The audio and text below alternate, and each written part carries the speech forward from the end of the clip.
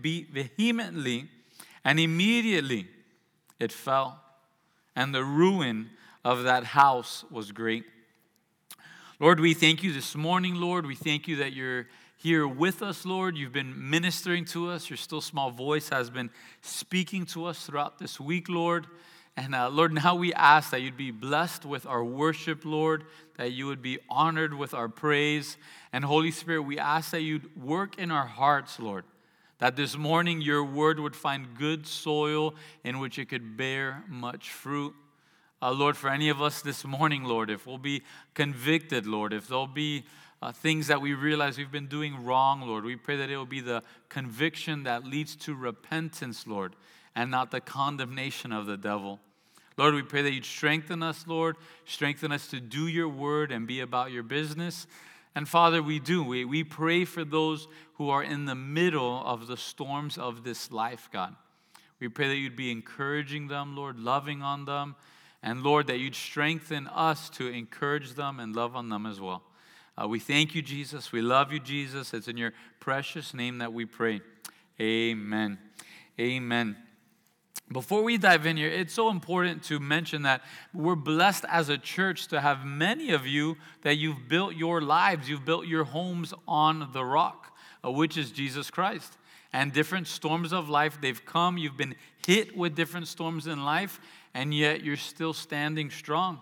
There are many people within the church, they've gone through the storms of a spouse passing away, the storms of a child passing away, storms of a miscarriage, the storms of a stillbirth, the storms of cancer and tumors, the storms of so much difficulty, and yet many of you are still standing here today. And it is a result of building your homes, building your lives upon the rock. And it's a blessing to me. It's a joy. It's a love for me and my family and to so many others within the body of Christ. That those who hear these sayings and do them, we can and we will get through the great storms in this life. It reminds me of 2 Peter chapter 2, verse 4. It says, coming to him as to a living stone, rejected indeed by men, but chosen by God and precious. You also, as living stones, are being built up a spiritual house, a holy priesthood, to offer up spiritual sacrifices acceptable to God through Jesus Christ. Therefore, it is also contained in the scripture, behold, I lay in Zion a chief cornerstone, elect and precious, and he who believes on him will by no means be put to shame. If we truly believe and trust in Jesus Christ and we live as we truly trust him, we will by no means be put to shame. Back to Luke 6:46, Jesus, he just asked them a question. He says, why? Why do you do this? Why do you call me Lord, Lord, and not do the things that I say? I'm sure some of us, if we're honest, we've either been on the receiving end of this type of conversation or the dishing out end of this type of conversation. You say that you love me, but you never do fill in the blank. You never take me out. You never say that I'm pretty. You never spend time with the family. You don't come over for dinner. You don't answer my phone call, but you always say that you love me. Why don't you show me? Or the other side, right? If you really love me, you would put the toilet seat down when you're done, right? Or you'd help me with the dishes, or we would go out, or you'd go with me fishing, or whatever your sentence is there. And here Jesus has a similar warning. Just because we label ourselves as Christians does not mean that we actually are a Christian. Just because we say we're going to heaven does not actually mean that our citizenship may be in heaven. Just because we attend church and attend church regularly does not mean that Jesus is at the center of your life. John Trapp, he says this, there are those that speak like angels and yet live like devils, that have Jacob's smooth tongue but Esau's rough hands. 1 John 3:7 says, little children, let no one deceive you, including yourself. It says, he who practices righteousness is righteous, just as he, speaking of Jesus, is righteous.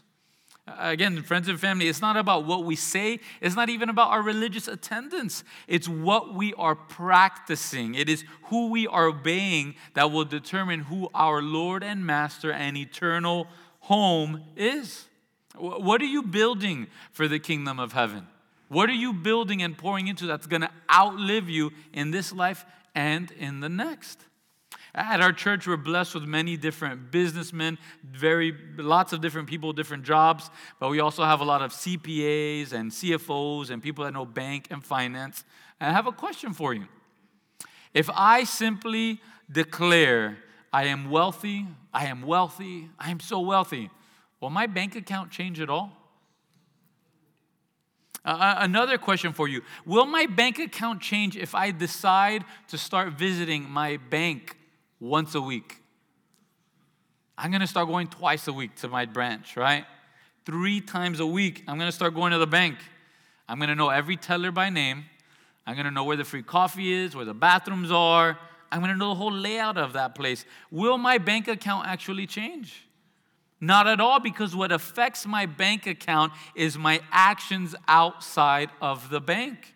The way I practice my life is going to dictate my balance far more than what I say about the bank or say about my balance or my bank attendance. And the same is true about going to heaven, believing in Jesus Christ, and having Him as the Lord of your life.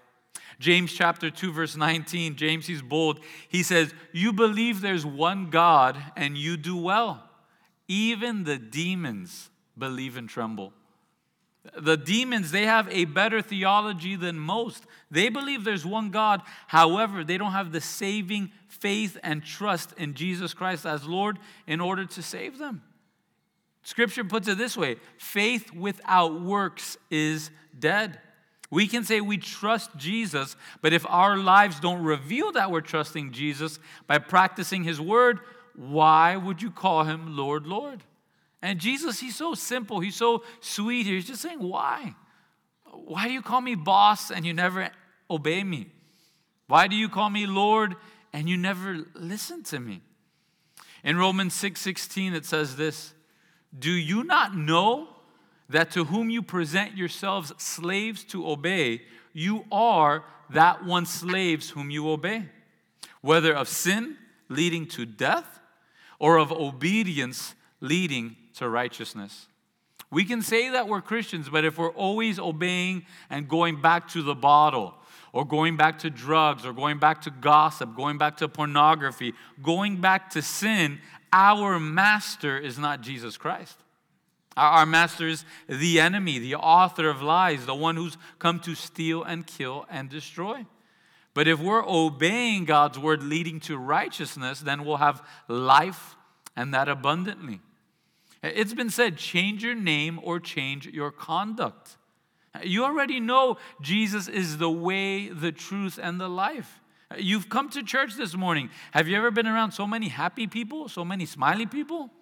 Have you ever been to a place where that many people said hi to you before you sat down? You know He's the way. You know He's the truth. You know He's the life. How about you just start obeying Him?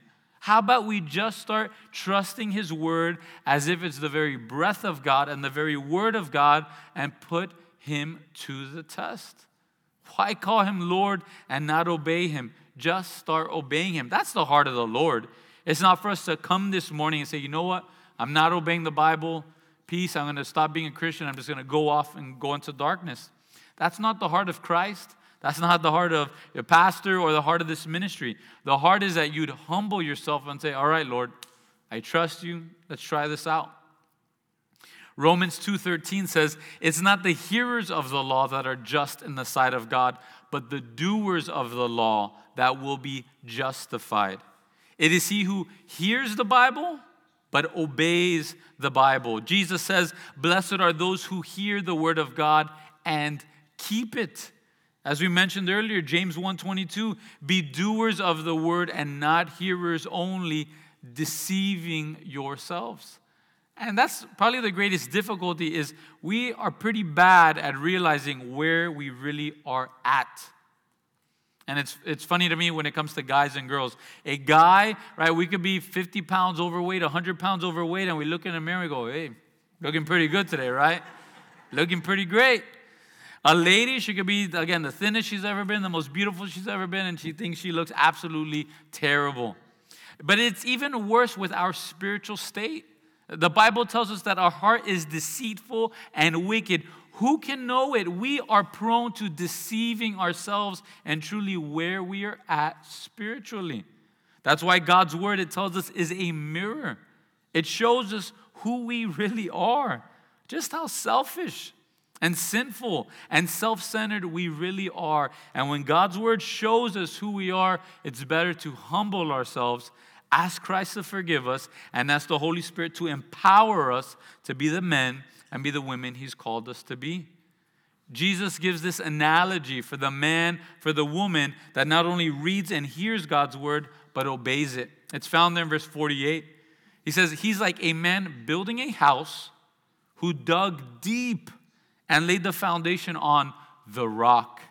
And when the flood arose and the stream beat vehemently against that house and could not shake it, for it was founded on the rock. I'm sure many of you used the word vehemently this week, but for those of us that didn't, that word means burst out against that house. If you've ever seen a YouTube video of a dam breaking and just water exploding out, that's the word being used here. There's that famous picture of a lighthouse, and you see the man running the lighthouse in the little balcony, and you see this huge wave crashing against it. That's the idea here. The flood rose, the stream beat against that house, and yet it could not shake it. Why? Because it was founded on the rock. We need to dig deep. And if we're honest, is digging deep easy work? Right? We live here in Miami. If you start digging deep, how much would someone have to pay you to dig a 6-foot hole in their yard, right? You get 6 inches down and you hit coral, that's it. If we're honest, some of us, we don't like doing a certain task in our house, so we just invite a bunch of our friends to do it and we pay them with food, right? If you don't think so, I'll tell you right now, right? A Christmas tree lighting party, right? Maybe you don't really like decorating the tree, so what do? You bring your friends that love Christmas and you feed them cookies and milk and you have them do it for you. Or the famous house painting party, right? Hey, let's have a party and let's all paint my house, right? And we do these things to have fun and enjoy. Or the all too familiar, hey, why don't you come help me move and I'll pay you in pizza party. And if you own a pickup truck, you're probably twice as likely to be invited to these types of parties. How many of us would have the audacity, unless it's family or really close friends, to have a ditch digging party? Hey, you want to come over to my house? I have to dig several 6-foot holes. I'm putting a pool in my backyard and I need some help digging it out. It's hard work. It's hard labor. It is extremely difficult and it takes time. And many of us physically, we just can't handle it anymore. But the good news, the great news is that spiritually, any of us can start doing it today. Any of us, no matter how bad your back is, no matter how healthy you are, spiritually, you can start digging deep today. All you have to do is start taking in God's word, but actually obeying it. The bad news is just because in the past you've had this foundation of hearing God's word and being obedient, you can't just run with that for the rest of your life. That foundation, if it's not met with more of God's word and more of God's instruction and more obedience, will break down over time. And we can find ourselves on the verge of sin or in sin, and then that storm comes and wipes us out. Isaiah 28:16, God says, I lay in Zion a stone for a foundation, a tried stone, a precious cornerstone, a sure foundation. 1 Corinthians 3:11 says, there's no other foundation that can anyone lay than that which is laid, which is Jesus Christ. Scripture tells us that Jesus Christ himself is the cornerstone. 1 Samuel 2:2 tells us, no one is holy like the Lord, for there is none besides you, nor is there any rock like our God. One of my favorite ones is in 2 Samuel 22, and this is David. And if there was ever a man that went through storms, it's David, right? I'm sure many of us, we have difficult family relationships. Maybe Thanksgiving's not your favorite time of year because it's difficult with your family. Some of you may have not the greatest in-laws. Maybe they're more like outlaws to you. But I don't know how many of us have had our father-in-law throw a spear at our head twice. This is what David has happened to him. Then he has his father-in-law take his wife and give her to another man. I don't know how many of us have this type of family dynamic. David later on has his own son form a coup against him to take over Israel and to take the throne away from him. And yet David's able to say in 2 Samuel 22 verse 2, the Lord is my rock and my fortress and my deliverer. In verse 32 he says, who is God except the Lord, and who is a rock except our God? In verse 47 he says, the Lord lives, blessed be my rock. Let God be exalted, the rock of my salvation. Again, he is the rock of our salvation, no matter the storm we go through. 1 John 2:17 says, the world is passing away and the lust of it, but he who does the will of God abides forever. One last key scripture on this is 2 Timothy 2:19. Nevertheless, the solid foundation of God stands, having this seal. The Lord knows those who are his. And let everyone who names the name of Christ depart from iniquity. We can say we're a Christian. We can say we belong to him. We can say we're going to heaven when we die. But God actually knows those who belong to him. And here's the seal. If we say we belong to Jesus Christ, we are to be departing from iniquity. We're to be departing from sin, sinning less and less and less. Jesus is the only true eternal rock and fortress. Compared to him, every other foundation is sinking sand. No other religion, no other good morals, no other choices is a true eternal rock like Jesus Christ and like our God. He is the only foundation that will get us through every storm in this life and the greatest storm at the end of our life that we don't think about too often. I think there's three pillars that are greatly lacking within the homes and the lives that we build, even as Christians. Three pillars that are lacking in our homes. The first pillar is biblical and loving confrontation. Biblical and loving confrontation. Did he just say the C word, right? No, Zach, I'm an introvert. I don't do confrontation well. I don't do that. I just don't do that, right? Or maybe you say, hey, I'm the extrovert. I confront people in love. I just tell it like it is, and they always get mad at me. That's not the biblical standard. In Matthew 18:15, it says, moreover, if your brother sins against you, go and tell him his fault between you and him alone. If he hears you, you've gained your brother. It's not that you tell everyone else except him his fault. It's not that you tell all your friends his fault. It's not that you tell your mom his fault. It's not that you go on social media and you tell everybody his fault. It's not that you're passive aggressive against them. No, you lovingly go and you tell them, hey, this is what you did and it hurt me. And we don't do it with a heart to pin them against the wall or to make them pay for their sins. We do it with a heart to gain back that brother or that sister, especially in family and especially in marriage. All right? Ladies, men do a lot of foolish things. So if he's been making some dumb decisions, all of a sudden, do you think he's going to realize all the dumb decisions he's been making? You should know what you did. You should tell me what you did that I know you did that you haven't realized that you've done, right? No, lovingly tell him his fault between you and him alone. The second pillar that I think is greatly lacking in many Christian homes is biblical and loving forgiveness. Biblical and loving forgiveness. Let's turn to Ephesians chapter 4, verse 31.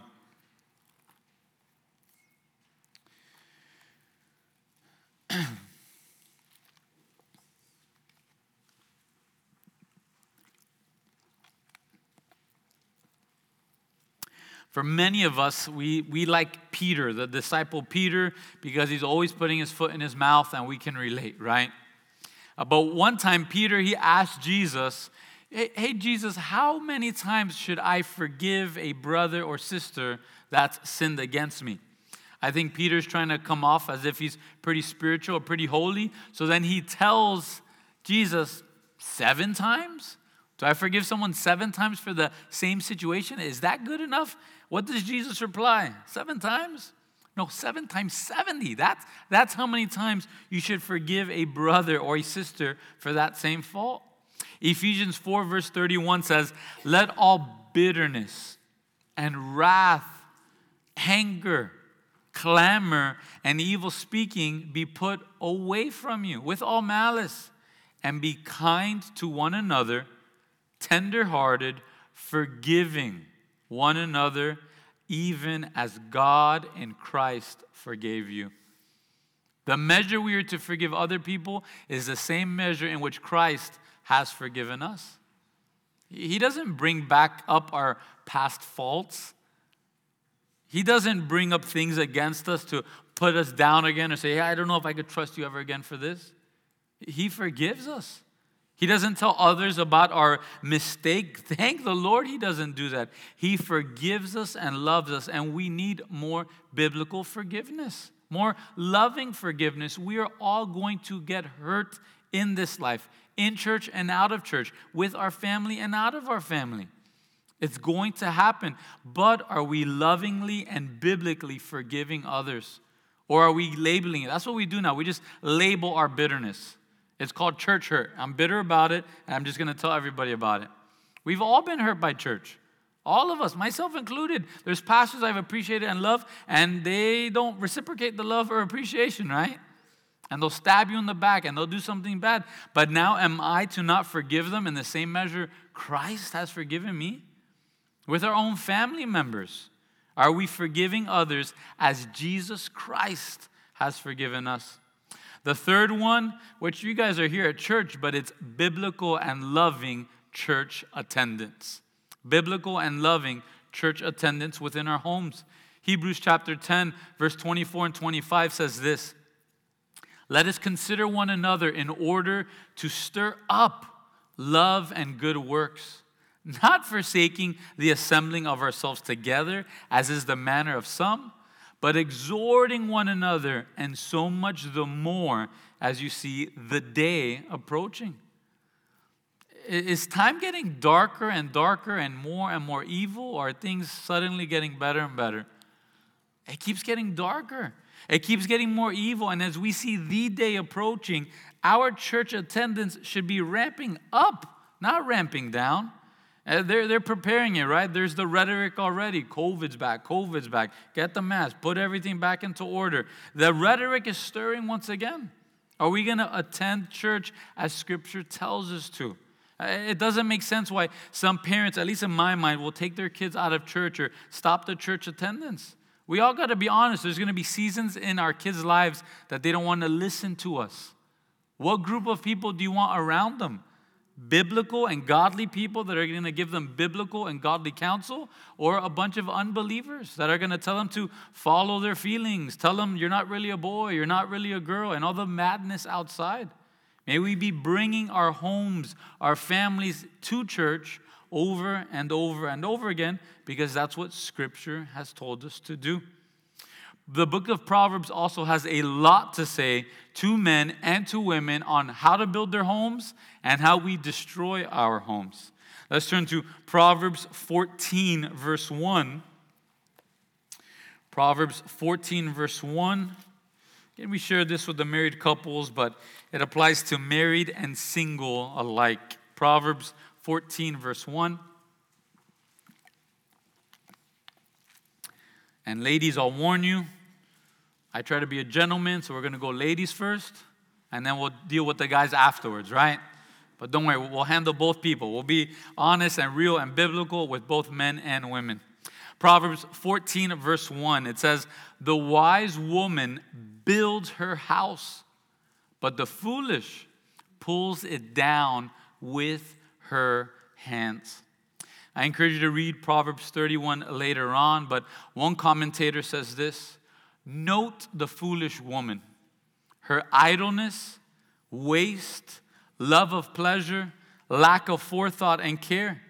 We see her house torn down in confusion. It would have been a sad result if this had been done by an enemy, but it is the doing, or rather undoing, of her own hands."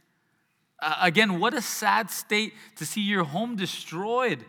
And it's not an enemy that's come in. It's not another person that's come in. You've torn down your home on your own character, your own undoing. So what does this foolish woman look like? Proverbs tells us, Proverbs 9:13, "A foolish woman is clamorous. She is simple and knows nothing." Proverbs 7, verse 11, "She was loud and rebellious. Her feet would not stay at home."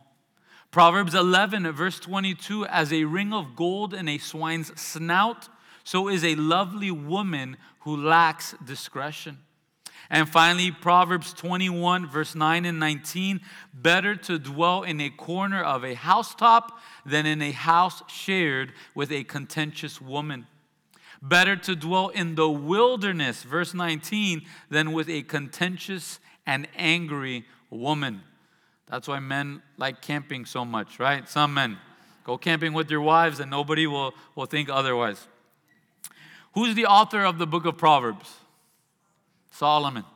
So for better or for worse, I'm not saying it's a good reason, but Solomon knew a lot of women.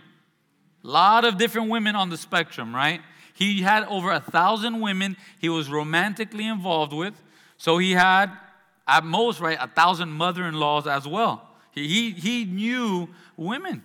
And notice here, it doesn't tell us the corner of a housetop or the wilderness is better than a contentious wife. He just says it's better than dwelling with a contentious woman. I'll take a moment here because it's been more and more difficult in the premaritals for the people getting married really with their own parents at times. It's not all the time, but at times. For all the Jesus disciple moms and mom-in-laws here, if you're not aiding your sons and your daughters in being obedient to the words of Jesus in Matthew 19:5, "For this reason a man shall leave his father and mother and be joined to his wife, and the two shall become one flesh," then ladies, you're helping destroy the homes and the foundation of your children and their lives because they're not being obedient to the words of Jesus Christ. There's no doubt we want to jump in there and help our kids and fix all their problems. But if they don't learn how to problem solve with their best friend, with their one flesh, you're robbing them of their future and of their homes. Back to the rest of the ladies. I don't want to get all the moms mad at me. Back to the rest of the ladies and the wives. Ladies, what is the fruit of your life? If the fruit of your life is constantly being angry, clamorous, being noisily insistent, being contentious, which is constantly seeking to assert dominance over a man or over your own husband, you will be destroying your own home. Don't buy into the lies of culture today telling you the way that you're the best self, your best version is by being aggressive and loud and clamorous and destroying the other people and the other men around you. Wives, do you openly mock your husbands, joking around, labeling them as one of your children? You're destroying your home. Girls, are you mocking your dads and your brothers openly and publicly? You're destroying your own home. Are you loud and rebellious, lacking discretion, bringing out the privacy, the private matters of family and friends and of your marriage, and now you're bringing it out into the public space for all to hear and all to know? You're talking with your mom about him, your friends about him, then you are actively ripping your home apart brick by brick. This is what Scripture tells us. Matthew Henry, he says, those cannot dwell in peace and happiness that cannot dwell in peace and love. Even those that are one flesh, if they're not in one spirit, there's no joy in their union. It is better to have no company than bad company. The wife of thy covenant is thy companion, and yet if she be peevish and provoking, it is better to dwell in solitary wilderness, exposed to the wind and weather, than to be in company with her. A man may better enjoy God and himself in a wilderness than among quarrelsome relations. This is such a special and important point for those who are single here. There's something worse than being single for the rest of your life. It's being married to someone that's going to make your life miserable for the rest of your life. Or divorce you and destroy your children and destroy your home. And now a pain that you got to carry for the rest of your life is far worse than being single and following the Lord and serving the Lord for the rest of your life. If things are, right, spidey senses tingling in the engagement and in the dating process, put it on pause, let go of it, and wait on the Lord. We can turn to Proverbs 24 now for the men. Proverbs 24, verse 3 through 4. How does a man build his life? How does a man build his own home? Proverbs 24, verse 3 and 4, it says, through wisdom a house is built, and by understanding it is established. By knowledge the rooms are filled with all precious and pleasant riches. Men, are you building your home, or are you actively destroying it? Scripture tells us it is the fear of the Lord that is the beginning of wisdom. The fear of the Lord is understanding. The fear of the Lord is knowledge. Is your reverence and respect for God growing, or is it diminishing? Are you fleeing and running from sin because you respect and love the Lord your God that much? Or are you just foolish, immature, and lazy? Are you increasing in wisdom and understanding and knowledge? Or, gentlemen, are you the poster boy for foolishness, childishness, stupidity, and wastefulness? We can build our homes or we can destroy it. And many of you are building virtual homes that do not exist. You cannot live in there. The rent's way too high, right? And it's wastefulness. It is a lie. And for the moms and dads here, you got to pay attention to what you're building if you allow your sons just hours and hours and hours of fake reality. You're setting them up for failure. Proverbs 14, verse 3, in the mouth of a fool is a rod of pride, but the lips of the wise will preserve them. Proverbs 18, verse 6 and 7 tell us, a fool's lips enter into contention, and his mouth calls for blows. A fool's mouth is his destruction, and his lips are the snare of his soul. But in Proverbs 12, 18, it tells us, there's one who speaks like the piercings of the sword, but the tongue of the wise promotes health. Men, with the very same member, we can build the people up around us, or we can cut them down, destroy them, cause contention, and create more and more problems. We can destroy our very own lives.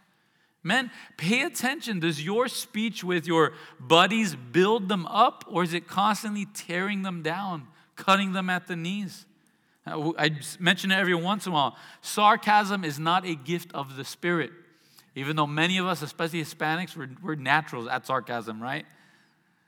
Are we building people up? And especially for the husbands here. Are you building your wife up, or are you destroying her? For the sons here, how do you talk to your mom? How do you talk to your sister? How do you talk to the sisters in the Lord here? Are you promoting health, or are you cutting them down? Man, our pride quickly can lead us into contention and destruction. And we need to know, especially for the married men, however you treat your bride, however you treat yourself, you are doing a work to yourself and to the future of your life. Ephesians 5:28 says, husbands ought to love their own wives as they love their own bodies. He who loves his wife loves himself. For no one ever hated his own flesh, but he nourishes it and cherishes it, just as the Lord does the church. Brothers, are you nourishing and cherishing your wife, or are you just neglecting her, cutting her down? You have such a low view of yourself, you try to knock her down and bring her down so you can feel better about yourself. Nourish her, cherish her. If you're the reason you didn't go to the married couples retreat this year, repent and get ready for the next year, because we need to nourish and cherish our wives. If you find yourself, because of your bitterness and constantly cutting down your wife, if you find yourself at the end of your life in a hospital bed alone with no one there to clean that drool or to wipe your pamper, you've done your own job there, putting yourself alone and having to deal with whatever nurse you get helping you in there. Build up that woman. Ephesians 5, verse 3 and 4 says, "But fornication and all uncleanness or covetousness, let it not even be named among you, as is fitting for saints. Neither filthiness, nor foolish talking, nor coarse jesting, which are not fitting, but rather giving of thanks." Man, what's our speech like? Is our speech like a sailor, or is our speech like a saint? Our speech ought to be like a saint. Do not allow the cultural norms of today allow your mouth to be filthy and gross. Don't allow coarse jesting, sexual innuendos, dirty jokes be a part of who you are. Bad words be a part of who you are, because you are a saint if you're going to heaven. Let it not even be named among you. Luke 6:31 says, "Just as you want men to do to you, you also do to them likewise." We enjoy it when people build us up, when people encourage us. When someone says, "Hey man, you look like you've been hitting the gym," what happens all of a sudden, right? You start feeling better about yourself right away. "Hey, you're looking beautiful, honey. What's going on? How are you doing?" Right? You're building her up just as you want people to do to you. That's what we ought to be doing for them. Another great problem is self-confidence, foolishness, and pride. Proverbs 12:15 and 16. "The way of a fool is right in his own eyes, but he who heeds counsel is wise. A fool's wrath is known at once, but a prudent man covers shame." Proverbs 14:16 and 17. "A wise man fears and departs from evil, but a fool rages and is self-confident. A quick-tempered man acts foolishly, and a man of wicked intentions is hated." Proverbs 18:2, "A fool has no delight in understanding, but in expressing his own heart." Proverbs 28:26, "He who trusts in his own heart is a fool, but whoever walks wisely will be delivered." Guys, we got to stop trusting ourselves so much. We do a lot of dumb things. We are really foolish. And if we think we're got it all together and we're just confident in our own decision making, you will fall and crumble. Each of us, no matter our age, we need counsel in our lives, and we should humble ourselves to listen to wise counsel. Old guys in the Bible have done a lot of dumb things. You look at Abraham with Sarah. He did a lot of dumb things at 80 years old, right? "Hey, honey, we're going to Egypt." The king, usually he kills people with beautiful women so he can marry them. "So, honey, you say that we're brother and sister. He'll take you, and I'll be okay." Abraham, I see how that benefits you, but what about me, right? There's a lot of old men that have done foolish things in Scripture. All of us, we need a group of counselors that we bounce things off of. Biblical men, godly men. Guys, we act like fools. Just pay attention anytime there's a campfire, how a group of men begin to act, right? We become kids in an instant. We become foolish. Let's not trust in our own heart and our own self-confidence. Let's put our trust in the Lord and have a group of men around us to build us up, call our bluffs, and tell it like it is. The key reason for foolishness in men, I believe, is in Jeremiah 4:22.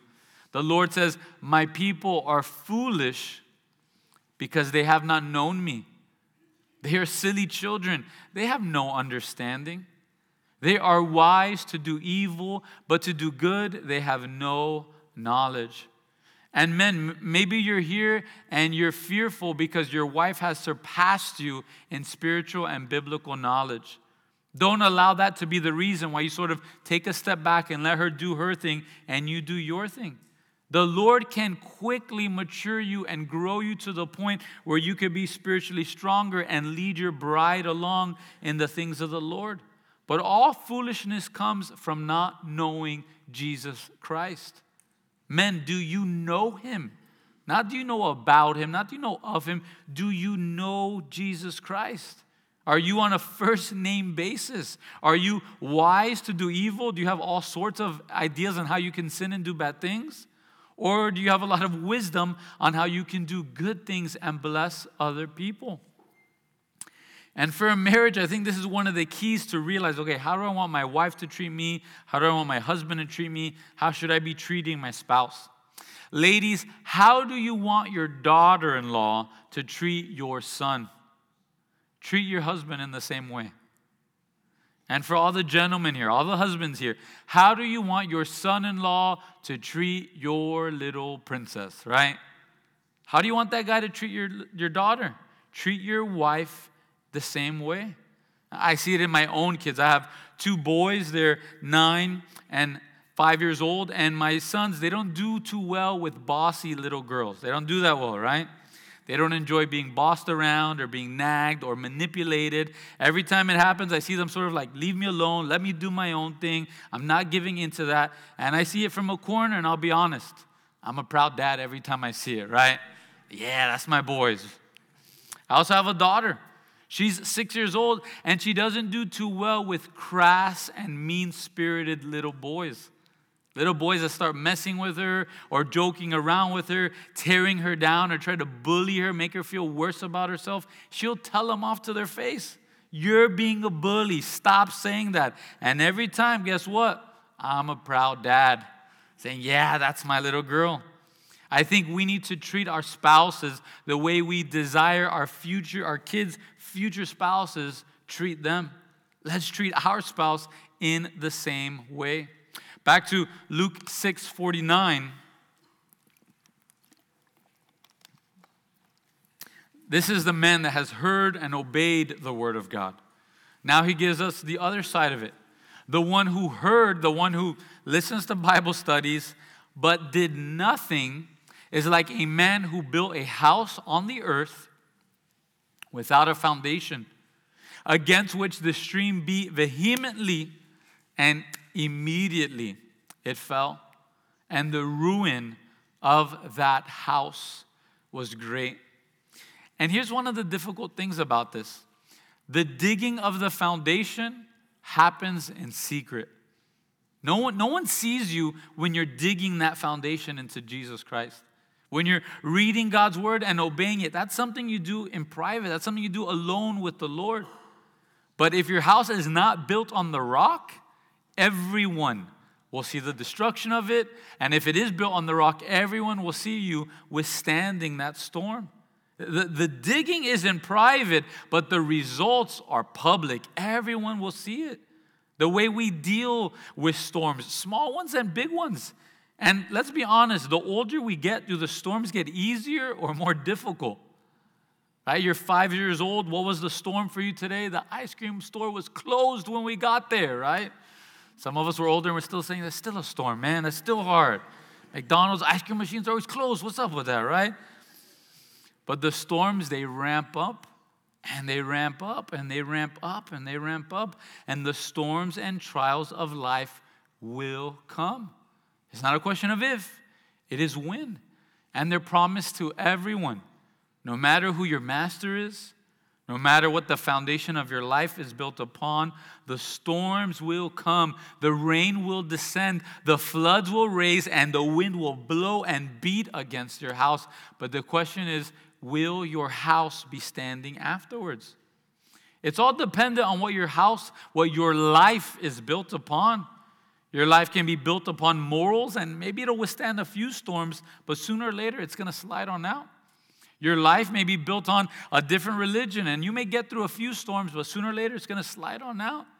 Your life may be built on, we were talking about the marriage conference, right? That at least my Hispanic Cuban grandparents, they gave me the idea a marriage is built on love and respect. And if you have those two things, you'll get through everything. It'll get you to a certain part. But sooner or later, if it's not built on Jesus Christ, that house will come down. A storm a certain size will come, and it will knock down that house. And from the outside, both houses look the same. Both houses are built. Both houses are beautiful. One house is even beachfront property, right? Right on the sand. But when the storms of life come, they'll try to shake that foundation, and it will reveal what your life is made up of.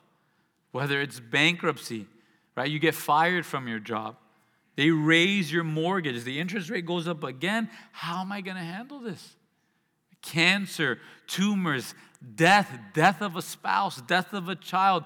What's your response? The storms of life, they will come.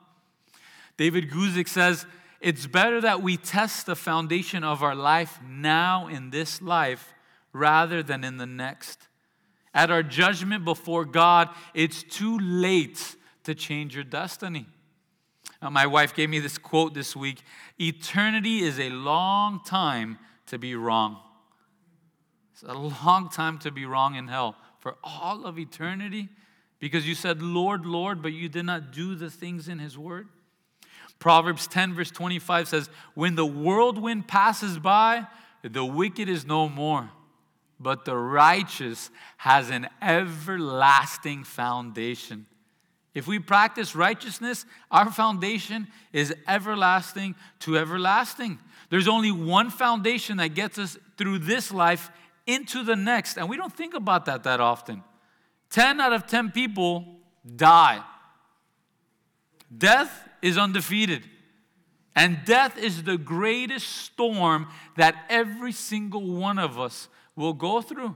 And if we're being built up in Jesus Christ, we can get through that storm. Even for some of us, it's more difficult to think of our spouse or our kids dying instead of us. But yet, through Jesus Christ, we can get through that. And I just encourage you, don't guilt your spouse saying, hey, I got to die before you. I can't make it without you. That's not biblical whatsoever, right? I don't have control over that. Jesus gave me the day I was going to born and the day I was going to die. Don't manipulate your spouse like that.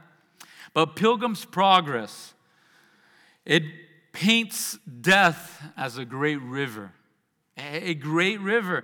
And the only way into the celestial city, which is heaven, the only way into our homeland, the only way that we'll see our Lord and our Savior and our friend, the lover of our soul, is through the river of death. The main character in the book, his name is Christian, and he's told, Christian, you must pass through this river, or else you cannot arrive at the gates of the city. The only way in is through the river. And he got to the river, but there was no bridge to go over. The river was very deep, and this river, the pilgrims were stunned. But there were two men on the other side that said, you must go through the river, or if not, you can't come to the gate. The pilgrims, they began asking, hey, is there any other way to the gate? Is there any other way to heaven besides going through this great river of death? And they said, yes, but there's only two that have entered that way, Enoch and Elijah. But since then, it is only until the last trumpet that sounds. There's no other entrance except through the great river of death. The pilgrims, especially Christian, began to be anxious in his mind. He looked that way, he looked this way, and there was no other way to escape the great river. Then they asked the men on the other side, what's the depth of this river? And the two men answered, you shall find it deeper or shallower as you believe in the King of the palace. You see, the more we trust in Jesus Christ, the smaller death really looks like. We see it as we sing sometimes. Death is just a doorway into everlasting life. But to those that have very little faith in Jesus Christ, those who have no faith in Jesus Christ, death looks like something that is just insurmountable. It'll drown all of us. What's going to happen? How can we get through it? And that's the tough thing with life, with death. You can't ask someone, hey, how do you die? What is it like? How long do you see nothing? How long till you see Jesus? How long till you find out where you're going, right? There's no one to ask. It's the great step of faith that every single one of us will go through. Every single one of our homes is going to go through that great river of death. As Christian enters the river, he begins to panic and scream. And he says, the billows go over my head. All these waves go over me. The sorrows of death have totally compassed me, so that I shall not see the land that flows with milk and honey. But his brother, going through it with him, he says, be of good cheer, my brother. I feel the bottom, and it is good. These troubles and distresses that you go through in these waters are no sign that God has forsaken you, but they are sent to try you, whether you will call to mind that which heretofore you've received of his goodness and live upon him in your distresses. You see, he's the great foundation, like we read in Luke 6:48, a man building a house who dug deep, laid a foundation on the rock, and when the flood arose, the word picture here is you have a house that is literally flooded over. And in the midst of this flood, there's the beating of the water and the beating of the wind, but it could not shake the house because it was founded on the rock. Friend, is your life founded on the rock of Jesus Christ? Because he is the only way to heaven. He's the only truth. He's the only life. No one comes to the Father but by him. Acts 20 verse 32 tell us, I commend you to God and to the word of his grace, which is able to build you up and give you an inheritance among all those who are sanctified. I encourage you, press into God. Press into God's word, because God himself, he wants to build you up. God himself wants to give you an inheritance with the saints and with those who are sanctified. Psalm 127 verse 1 says, unless the Lord builds the house, they labor in vain who build it. Against the Lord guards the city, the watchman stays awake in vain. 1 Corinthians 3 verse 9 says, we are God's fellow workers. You're God's field, you're God's building. According to the grace of God which was given to me as a wise master builder, I've laid the foundation, but another builds on it. But let each one take heed on how he builds on it. You see, Jesus is so gracious to us. He says, hey, do you want to dig deep and build on the rock? I'll help you. I'll come alongside of you. Jesus, he comes next to us. He puts on a hard hat and he says, hey, I'll help you build your house. I'll help you dig deeper. I'm a fellow worker with you. That's the joy this morning. Any of us can start digging deep and making sure that our lives and our homes are truly founded on the rock. Any of us can start doing it. We just need to humble ourselves and start obeying God's word. Hey, if the worship team can come up, and family, just 3 reminders. Remember, Jesus is the only solid foundation. Every other foundation compared to Jesus Christ is sinking sand. Remember, the storms in life will come. It's not a question of if, it is a question of when they will come. And lastly, the greatest storm will come. That great storm, that great tempest of death will come for each and every one of us. But only Jesus Christ can get us through it to see him face to face in the celestial city. So hey, let's all stand and we'll close in prayer and have the worship team close us up. If you need any prayer, if you have any questions, I encourage you. There'll be pastors up front here afterwards. They'd love nothing more than to be able to pray with you. So Lord, we thank you for this morning, Lord. Lord, we thank you for your grace and mercy, Lord. You don't come in with a wrecking ball and just destroy our houses, Lord, if they're not being built on you. But Lord, you just ask us, why are you doing this?